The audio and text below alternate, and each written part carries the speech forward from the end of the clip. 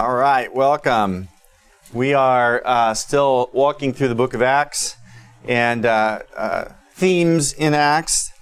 So today we will continue. I'll try to wrap up what I've been doing the last couple of weeks on demon possession and demoniacs. And so we'll kind of wrap that up and talk about persecution and martyrdom within the book of Acts and beyond the book of Acts.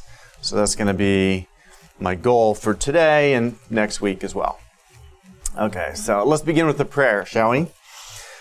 Almighty, merciful God, you are the Lord and Creator of the universe. You supply the needs of all your creatures. We ask that you would continually provide us with all of our needs of body and soul. We thank you for your word in which you have revealed your will in the plan of salvation and your promises to us. Help us to be edified this day, both by our study in the book of Acts, but also in the divine service today. Feed us with your word. In Jesus' name, amen.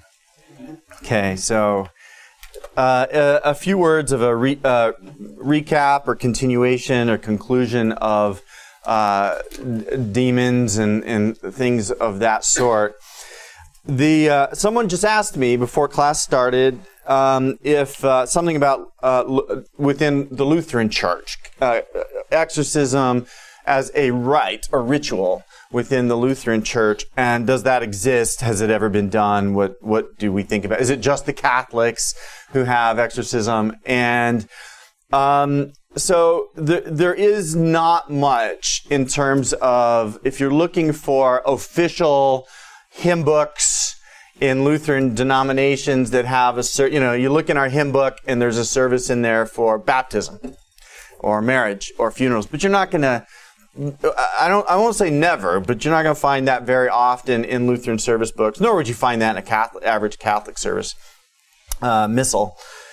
And unlike the Catholic Church, the Lutheran Church does not ordinarily train and designate ministers to be exorcists. The Catholics do that, or at least supposed to. I've read that canon law requires that every diocese in the Catholic Church around the world is supposed to have a designated and trained priest who can do exorcisms. And there's a whole process. You can't just go around and put an ad on the internet.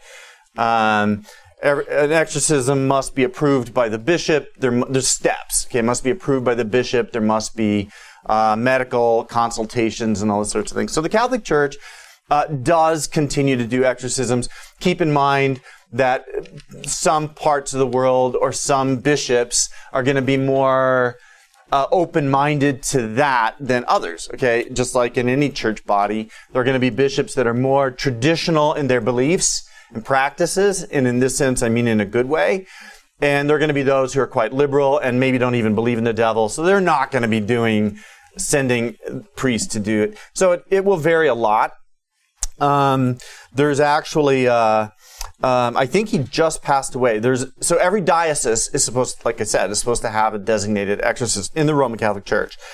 Well, what about the Diocese of Rome? Okay, where the Vatican is, where the Pope is the Bishop of Rome. Does that diocese have Yes, it does. Or at least it has. The guy who was doing it, his name was Gabriel Amorth, just died recently. He was 100 years old or something. But the reason I know his name is because he wrote a bunch of books.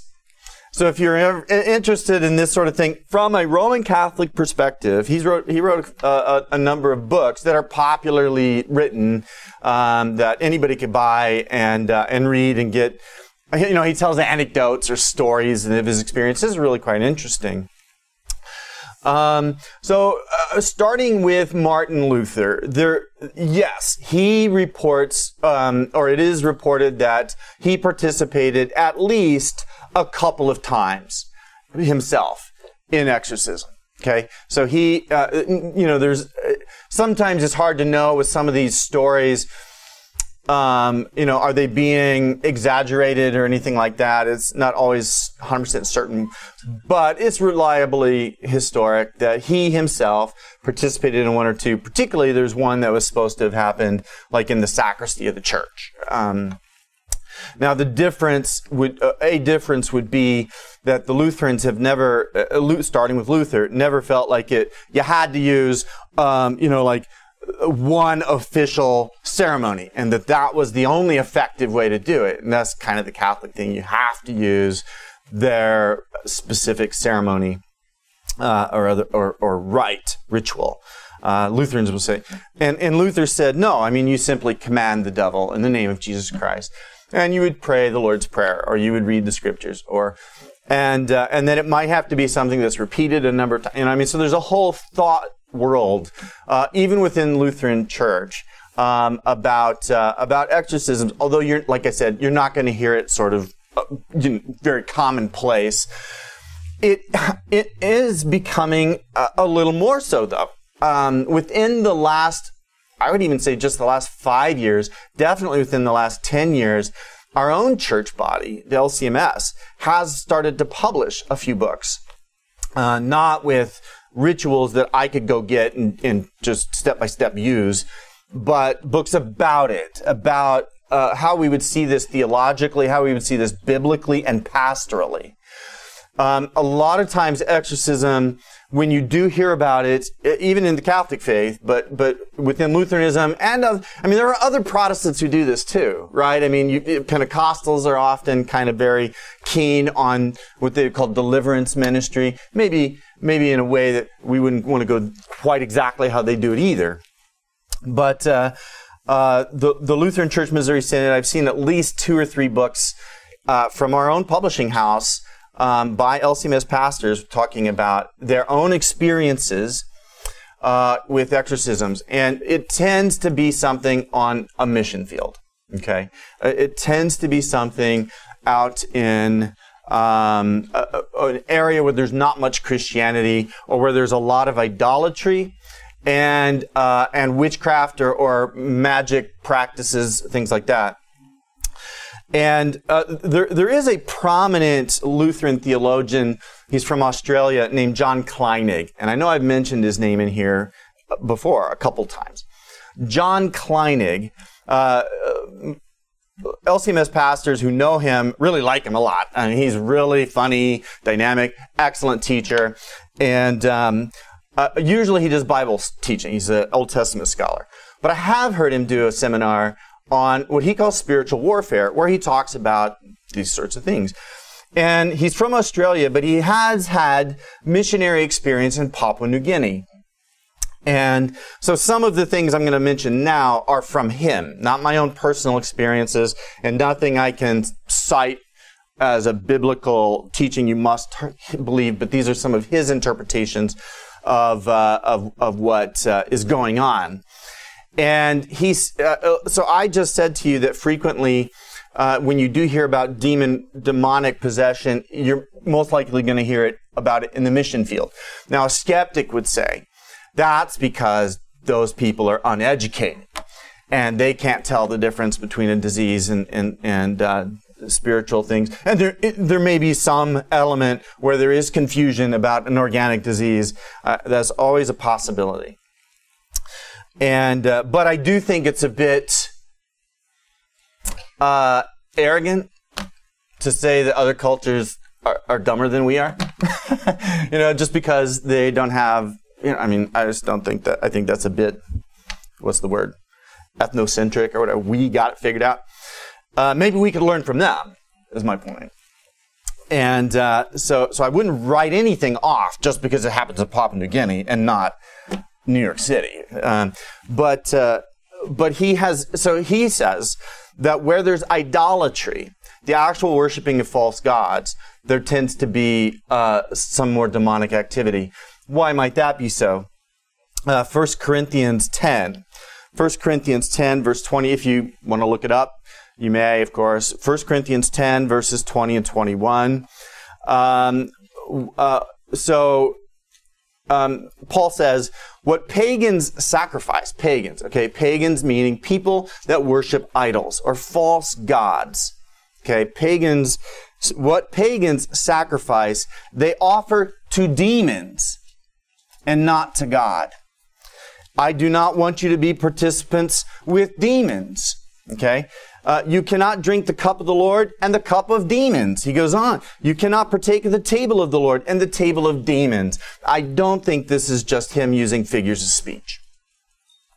That the pagans are just really bad, and so I'm going to use this kind of figure of speech. I don't think so. I think he's saying that that's what's going on in pagan worship. Of course, as Christians, we know there are no gods but God, right? There is no God but the God of Abraham, Isaac, and Jacob, the Father of our Lord Jesus Christ, the Holy Trinity. That is God. There is no other.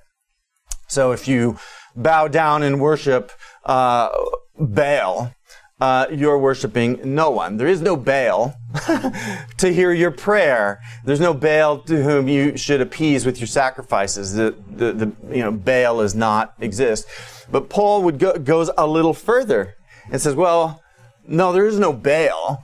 But demons are impersonating these gods. These are the names humans have given to demons or whatever. So anyway, this is I think an intriguing point. What pagans sacrifice, they offer to demons, not just to the air and space, but actually it's demonic. Now, so that's John Kleinig's argument that because there's idol worship, there's demon worship, which is going to result in more demon activity.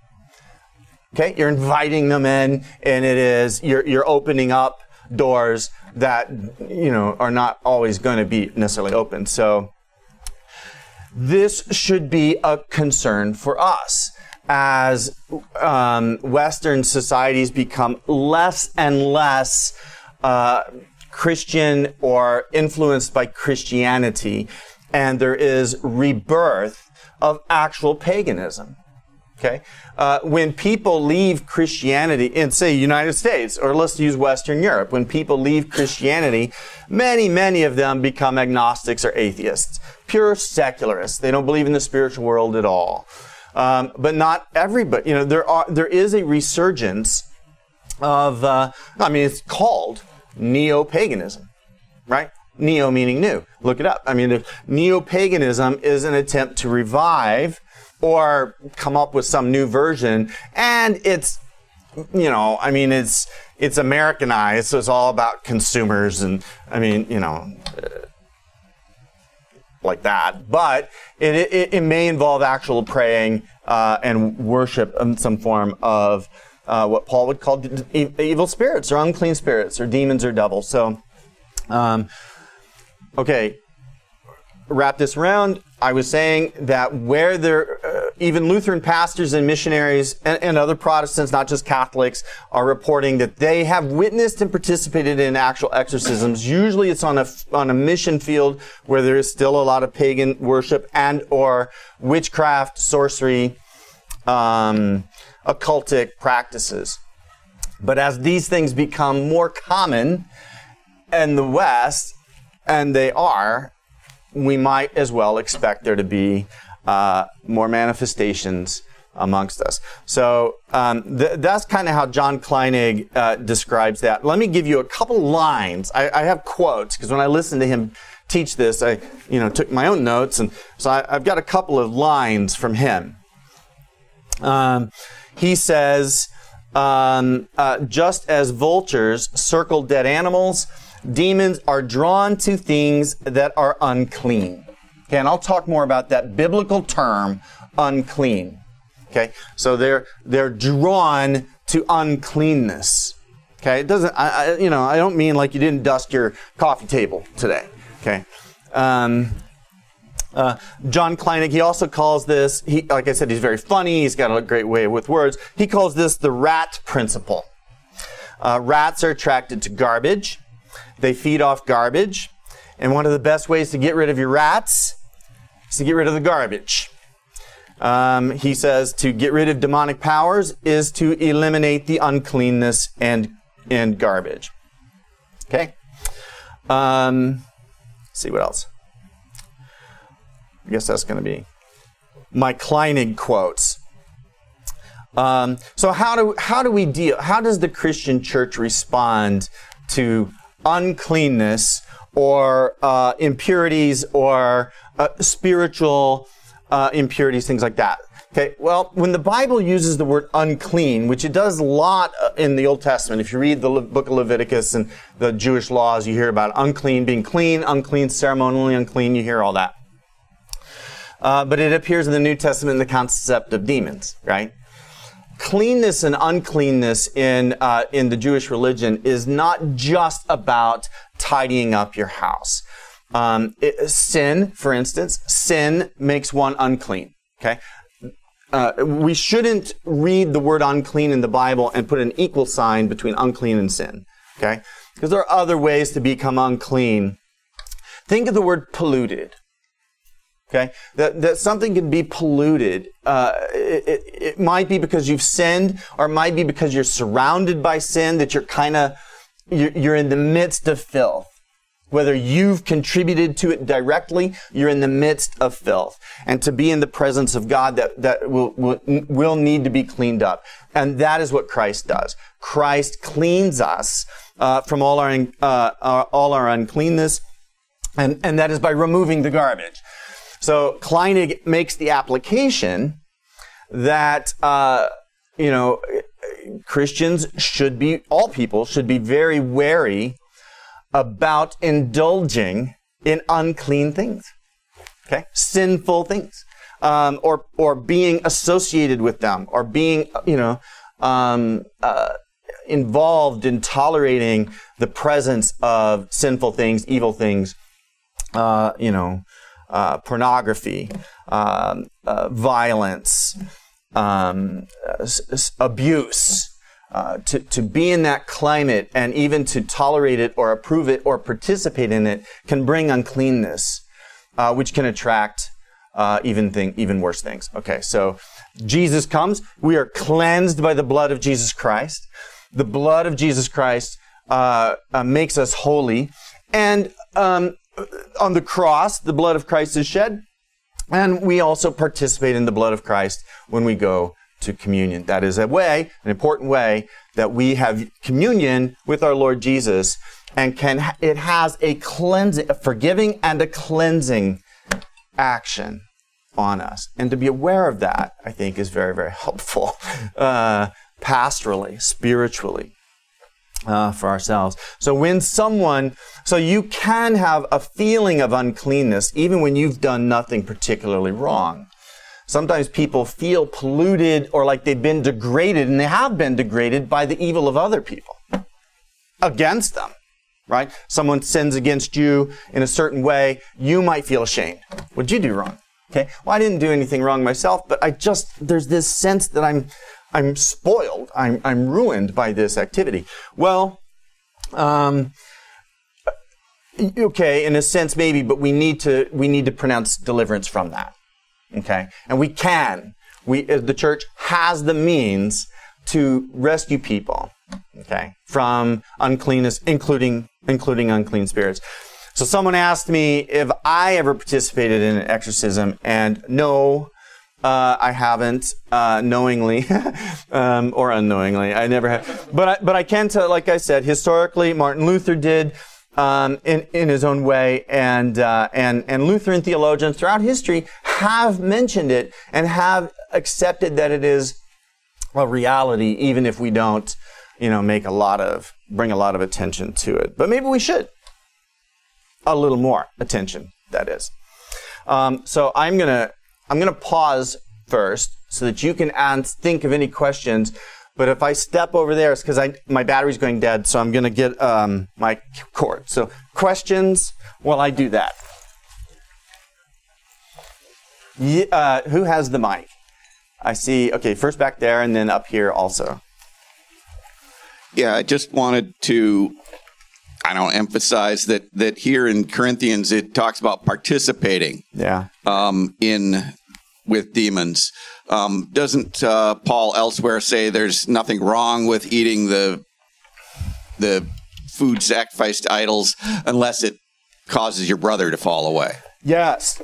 Thank you. Yes, he does. Paul is acknowledging that some practices when they lose any of that kind of association, may still be okay, all right? So people in the Corinthian church were concerned because in Corinth, idolatry was still a common practice. It was the majority practice. And people, when you sacrifice an animal, the meat of that sacrifice would be sold in the market. So when you went to the market, you most likely were buying meat that had been sacrificed to idols. And so people's consciences were bothered by that. So Paul does give, I think, of course, I think, a complex answer. That yes, on the one hand, these things are not real. There are no gods, false gods. The meat is meat, right? So on the one hand, if the association with that God is not there, then you're free. But if the people you're with, or even yourself, still have an association of this as being with that false god, that it would be better not to do it. And then even here, he goes even further. Yeah, the other thing I wanted to bring up is what I get out of this reading is that if you were doing both, worshiping idols and worshiping Christ. Famously, Emperor Constantine accepted Christianity, the in hoc signo vinces. Yeah, right. But my readings tell me that he didn't stop worshiping the Roman gods. He just added Christ to the list. Yeah, there's, speaking of Constantine, that actually is a very much discussed topic in church history. How much was Constantine really converted? Yes, early on, there does seem to be a syncretism that this stuff is going on. So the conversion of Constantine, I think there's good evidence to say that his conversion was sincere, but it wasn't like overnight, kind of, I'm now doing everything right. But eventually, he probably mostly gets there. I mean, it's hard to know if anybody's sincere, right? But he professed it. Well, that's a little different, but I hear what you're saying. Yes, if you are eating food that's been sacrificed to demons, and if you're doing it in a way that is participating in it's not about the meat, right? Are you participating in it as a spiritual activity? Then you're tainted by it. There's demons there. Yeah. Thanks for bringing that out. I mean, that is a very, there's a rich explanation to that. Good. Oh yeah, another. Julie. I think you may have said something about this last week, but what is the connection to baptism? I mean, with exorcism. Okay, so baptism. I'm going to do a little church history for a moment. The early Christians did not have a secular viewpoint, right? So they saw that the world was inhabited by invisible things. And their assumption was, if you came from a pagan background, in the early church, except for Jews, right? I mean, after a certain point, when very few Jews were converting, it was mostly Gentiles. Who are these Gentiles? They're almost always going to be pagans. Well, I mean, they all are. They're all pagans, unless they came from Judaism. So, therefore, the assumption of the early Christians was that they are either possessed, or they're under the control of, or they have demons hovering over them, or they're associated with them in some way. So part of the conversion was to ritualize that. And so when they did baptisms, they included an exorcism in every baptism. Okay, even if people weren't, showing the more manifest signs of what we might read about in the Gospels, even. But the assumption was you have demons associated with you because you've been worshiping pagan gods. So we are going to do an exorcism. And in early liturgies, it could sometimes be quite elaborate. I mean, the whole baptism service was elaborate. You would not only denounce the devil yourself, which we still do, but the officiant, the priest, would say something like, "Depart, you unclean spirit, make way for the Holy Spirit." Okay? And maybe do that like 3 times. The person was supposed to, and like in Jerusalem liturgy, they were supposed to spit to the devil as a way to show contempt for the devil. That this is part. Now, even Luther, when he revised the liturgy, Martin Luther in the 16th century, when he revised the liturgy, he didn't throw out the tradition, but he revised it of anything that countered the gospel, and put it in German, of course. But when his first version of the baptism rite included those, what you might call a minor exorcism, and exactly what I just quoted: "Depart, you unclean spirit, and make way for the Holy Spirit." So Luther's liturgy of baptism continued doing that. It was later omitted, but not, I don't think, for any agenda reason. But yeah, even Lutheran history has understood, and now I don't know. I don't think I've seen I have seen baptisms here, but I don't remember whether that is done here or not. But I have seen some. Okay, I have seen some LCMS churches, and I did it. Included that minor exorcism line. And you usually, if you're going to baptize someone, you might need to prep them for that, or their family, so that they don't misconstrue what you're doing. So I do think it's actually very appropriate, because God is claiming the individual as his child. The Holy Spirit is poured out on the person, and so pronouncing speaking words to put words to what God is doing is appropriate. It's fitting. If you don't say those words, "Depart, you unclean spirit," and just do the baptism in the name of the Trinity, I mean, you don't lose anything. but I think it's always okay and salutary to add words to verbally express what God is doing at that moment. So I think an exorcism could still be this. I don't know. Did I get? Was there anything else I needed to say about that, or is that Barry? Who else has a question? One back there, and then. Yeah, real quick. You kind of answered my question already. Thank you. I was going to ask about the verse, if you could help me out, that says that if you cast out a demon and not replace it, there could be, 7 more that are worse than the first? Yeah. And blah, blah, blah. Yeah. So I just wanted to ask you to talk about that, which you kind of did with the baptism and the Holy Spirit. So. Yeah, right. I mean, yes. So these are the words of Jesus, okay?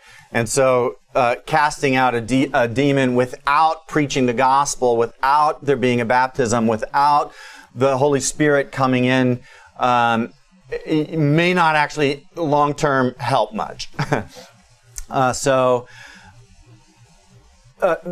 Exorcism should be associated with preaching and the sacraments.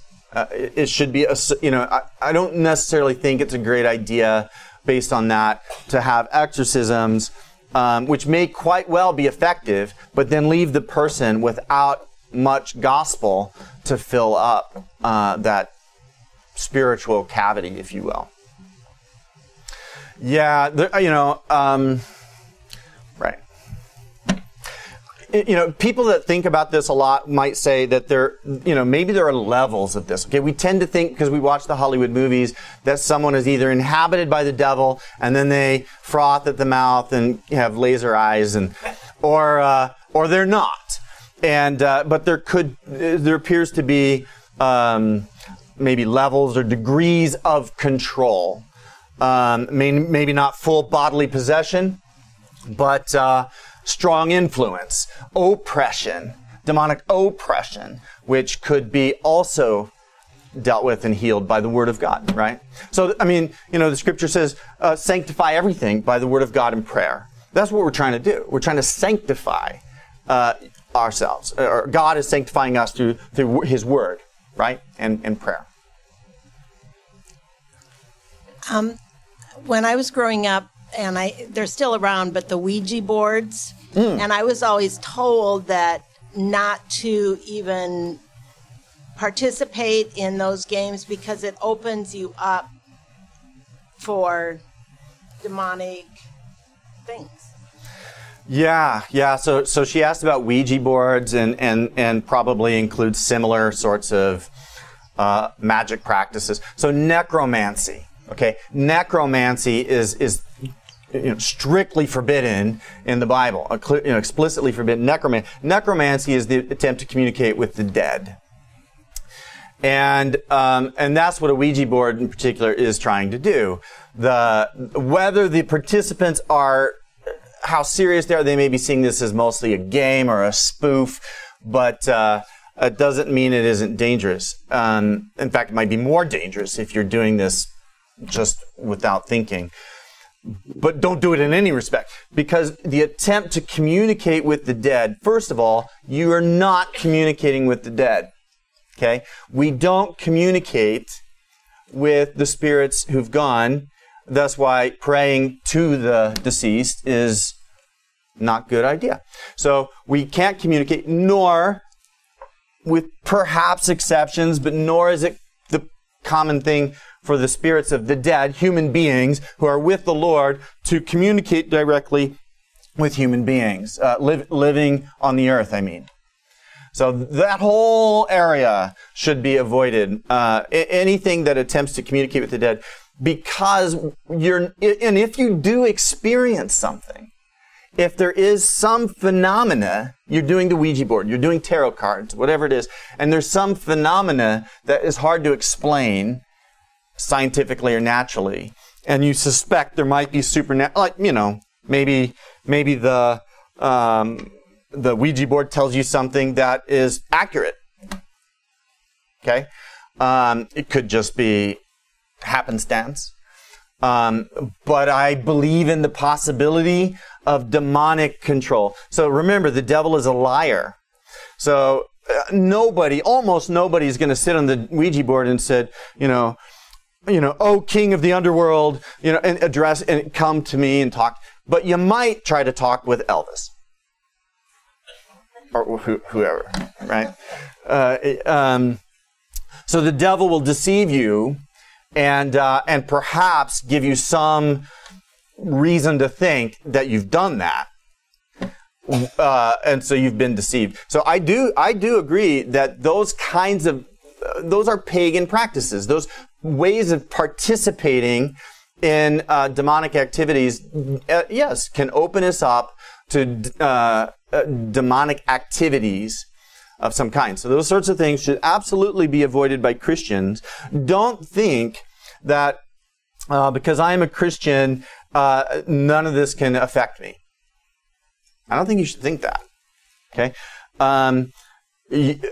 Other results of the fall affect us, right? We get sick, we die. So the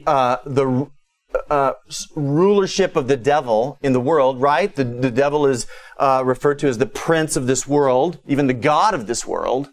So if the devil is in some sense an authority in this world, after the resurrection and ascension of Christ, of course, that's been emptied.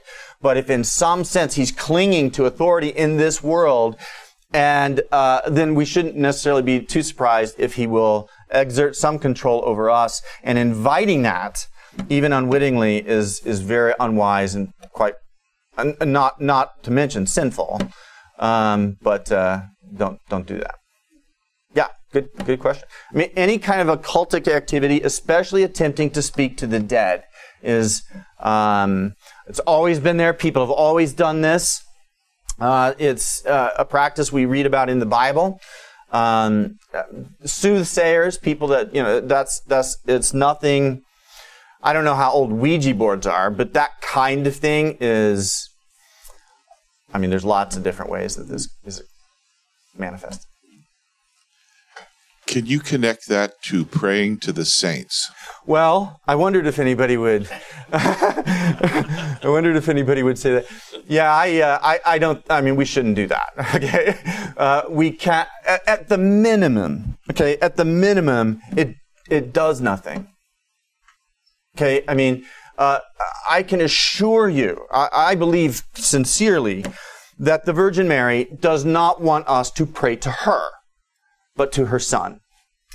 Okay, so I don't think the when you mean the saints, you mean the church triumphant, the church in heaven. They don't want it. Okay, nor do angels. Okay, they don't want to be invoked. But I don't see any reason to think that they can hear you anyway. They certainly can't do. St. Jude is St. Joseph is supposed to be. I mean, the whole patron saint thing is. I hope superstition isn't too strong a word, but is it St. Joseph that's supposed to help you find things? Huh? Well, that helps you sell your house, but I don't know. So there's all kinds of... But if it's Jude, let's say it's Jude, he can't be everywhere, right? I mean, he's not God. Even if he could hear you, he can't hear me and you. I mean, so at the minimum, it's futile and it does nothing. And when people put their faith in it, it can be destructive to faith. At a minimum, is that. I think it is very appropriate to balance out. I think it is very appropriate. In fact, I think it is beneficial to remember those who've died and are with the Lord. Okay? Not in the sense of expecting them to intervene in our lives. My sainted grandmother is not my guardian angel. Okay? She loved me when she was on this earth. She still loves me. And she very well might be praying for me in heaven, but she can't hear my prayers. And if she could hear my prayers, I don't think she could do anything about it other than maybe intercede to God. But that's a whole. We can't know that the saints, when we pray to them, can hear us at a minimum. Okay. So, is it demonic? I think you can go down that path, right? Because people will claim miracles for praying to the saints or manipulating relics, stuff like that. And but I don't go the whole typical Protestant route, nor does Lutheranism go the typical Protestant route of saying, well, any talk at all about the saints in heaven is Catholic and can't be, and shouldn't be done. I don't think we should pray to them, but it is very, very beneficial to remember them. And I mean, the Book of Concord, the Augsburg Confession says that there's several reasons why we should remember those who've gone on. One is because they can, their model, right? Think of David. Okay, God used David. God used Paul. We can think of that and remind ourselves of the good things God did. Okay, and that's strengthening to your faith. We can thank God for them, right? Even my grandmother. I thank God for my grandmother. I can still thank God for my grandmother now, and that's not idolatry. All right? I'm grateful for her influence in my life, and I'm thankful to God for that. So if you hear Lutherans occasionally talking about saint days or something that is not necessarily inappropriate, it could be quite beneficial, I think. And so do the Lutheran confessions. So I kind of did a circle there, but I think, yes, it is possible to, it's superstition and can lead to bad end. Any other questions at this point? Okay, I may just move away now from demons. Oh yeah, let me just conclude this section with a couple of promises from the Word of God. Okay, a couple of encouraging promises from the Word of God, and I've got 3 passages, not in Acts, incidentally, but I've got 3 passages that I will share with you. The first one is Romans 16:20. Romans 16:20. This is a passage that I love all these passages personally, but this one always, I think, is quite interesting. So Romans 16:20. What does Paul say? The God of peace will soon crush Satan under your feet. Okay. I mean, that doesn't sound peaceful. It's like the God of peace will destroy your enemies.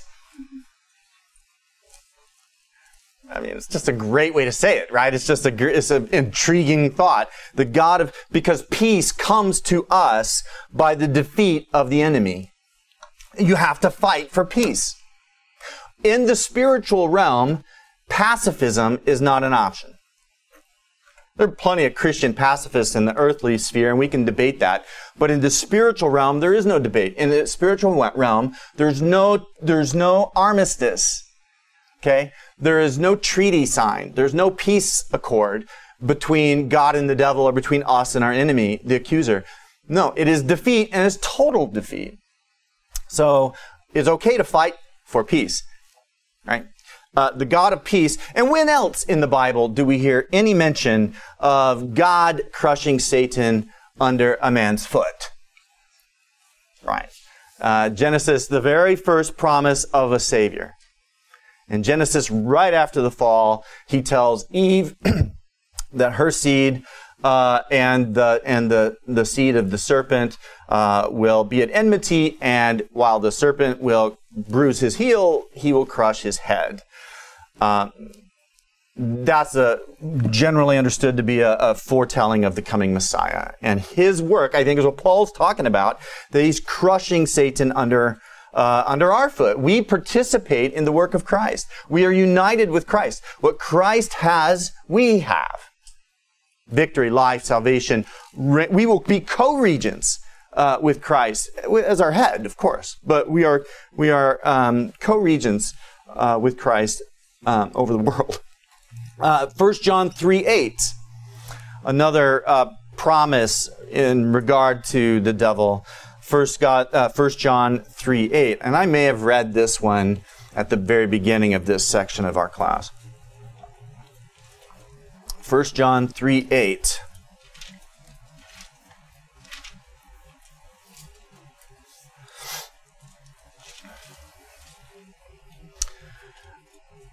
Whoever makes a practice of sinning is of the devil, for the devil has been sinning from the beginning. In bold, this next passage, sentence. The reason the Son of God appeared was to destroy the works of the devil. The reason the Son of God appeared was to destroy the works of the devil. That's a very, very powerful way to say the gospel, I think. By dying for our sins, he destroys the work of the devil. Because what is the work of the devil? To attack your faith and your good conscience. Okay? That is the work of the devil. That is destroyed by the Christ on the cross. It is destroyed by, of course, his resurrection, because the one who instills us with the fear of death has been overcome. Every act of Christ is part of his redemptive act, and we participate in that. Okay, so now, but the first part of that, whoever makes a practice of sinning is of the devil. Okay, so that is a good reason to have an exorcism in your baptism. Whoever makes a practice of sinning, not whoever falls into weakness and sins ever, but which we all do. But if that becomes your way, if your way is sin, then you are, as John says, you are of the devil. Now, always balance this with Paul's words that we fight not against flesh and blood. The enemy is never your fellow human being. They're victims too. Okay? They're victims too. Even the most, never ever say of another human being that they are evil incarnate. I just read that in a book yesterday. A Christian writer, a bioethicist writing about a bad person, said, I used to think he's evil incarnate. It's like, well, yeah, no other human being, no matter how wayward they are, no matter how under the sway of the devil they are, is evil. They are fallen, they are corrupted, but their nature is still to be a human, the same nature born by Jesus, the Son of God. So as Paul says, we wrestle not against flesh and blood, meaning human beings are not our enemy. They're victims too, but against powers and principalities of darkness. Okay, so then finally for this section, Matthew 12:28.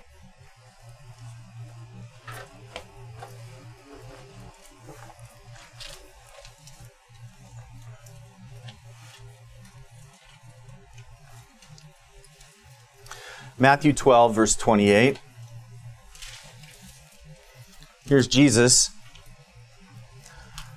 But if it is by the Spirit of God that I cast out demons, then the kingdom of God has come upon you. Okay, so the word he is associating his work of casting out demons as evidence that the kingdom of God has dawned. In Jesus' preaching and teaching, he speaks a lot about the kingdom of God. He teaches us to pray, "Your kingdom come." Okay, so the kingdom of God, that concept, not a civil state, is never the kingdom of God, but the kingdom of God. The reign, the rulership of God in Christ over the creation, with us as his co-regents, is here in its incipient form. Okay, so sometimes theologians will talk about inauguration. Well, I mean, think of like presidential inauguration, but an inauguration of the kingdom of God has occurred. Okay, it's not only a future event, but it hasn't been fully consummated. It hasn't been fully manifested. We still struggle, right? So the kingdom of God has been won and achieved, but we are still kind of trying to evict the occupied enemy. Okay, it'll take a while to evict the occupier from our territory, which is ours.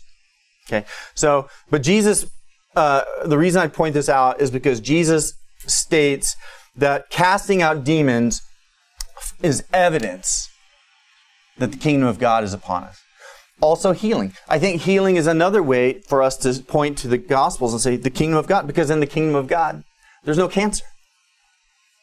Okay, raising of the dead, Jairus' daughter, raising of the dead. This is evidence that the kingdom of God is breaking in to this darkened age. Okay. All right. Now, not lots of time left, but I do want to begin speaking about the topic of persecution. I actually probably won't even read from the book of Acts today, but the topic of persecution is an Acts topic, and we will read verses, okay, eventually. But persecution. Let me say a few introductory remarks in the time we have left. Have you ever heard the phrase, the marks of the church? If you studied theology, you've seen this phrase.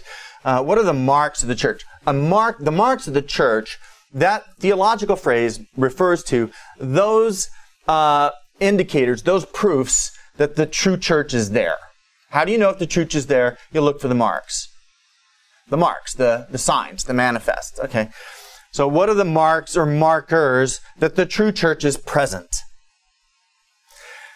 So the typical Lutheran answer today is that there's two marks of the church. That the gospel being preached in its truth and purity, and the sacraments are administered according to Christ's institution. Okay. So rightly administering the sacraments and correctly preaching the gospel is the mark of the church. And we really don't need to add to that at all, right? That is the presence of the church of God. So that's kind of a typical Lutheran answer. A typical Calvinist answer, just as a comparison, Calvinist confessions of faith identify three. Okay? The Word of God, the sacraments, and church discipline.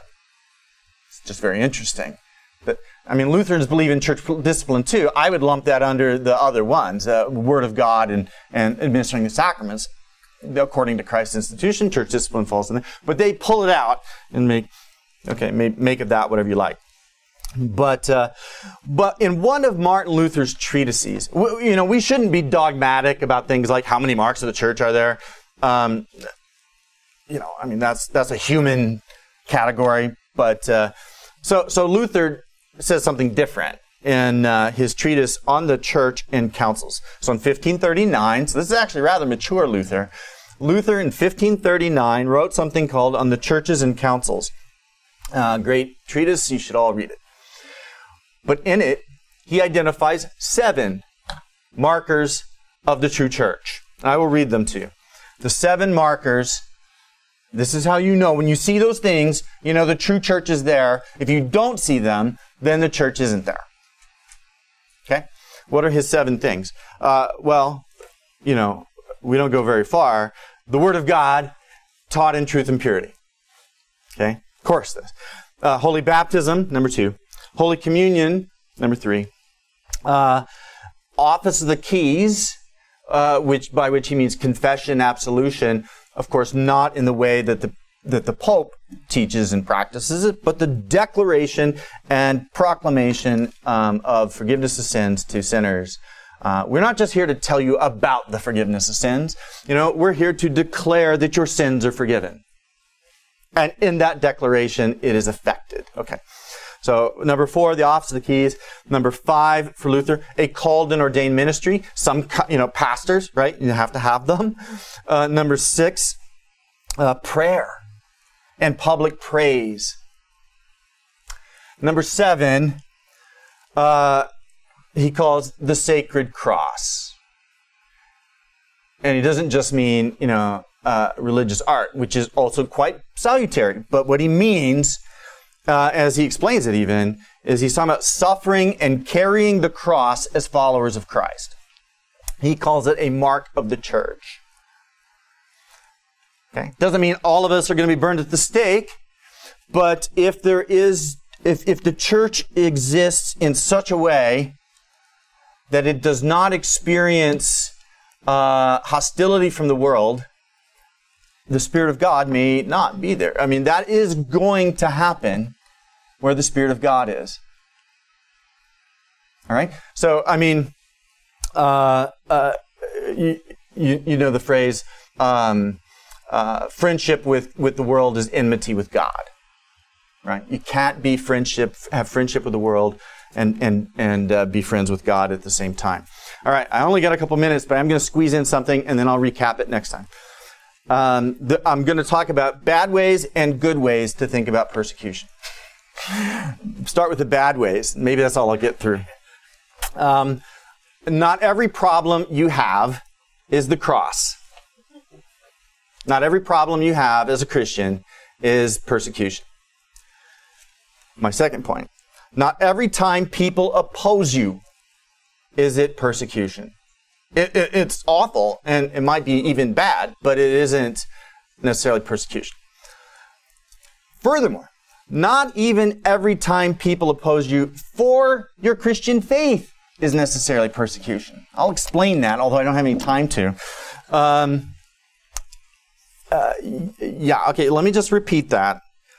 Not every time that you are opposed, even on the basis of your Christian faith, is that necessarily Christian persecution.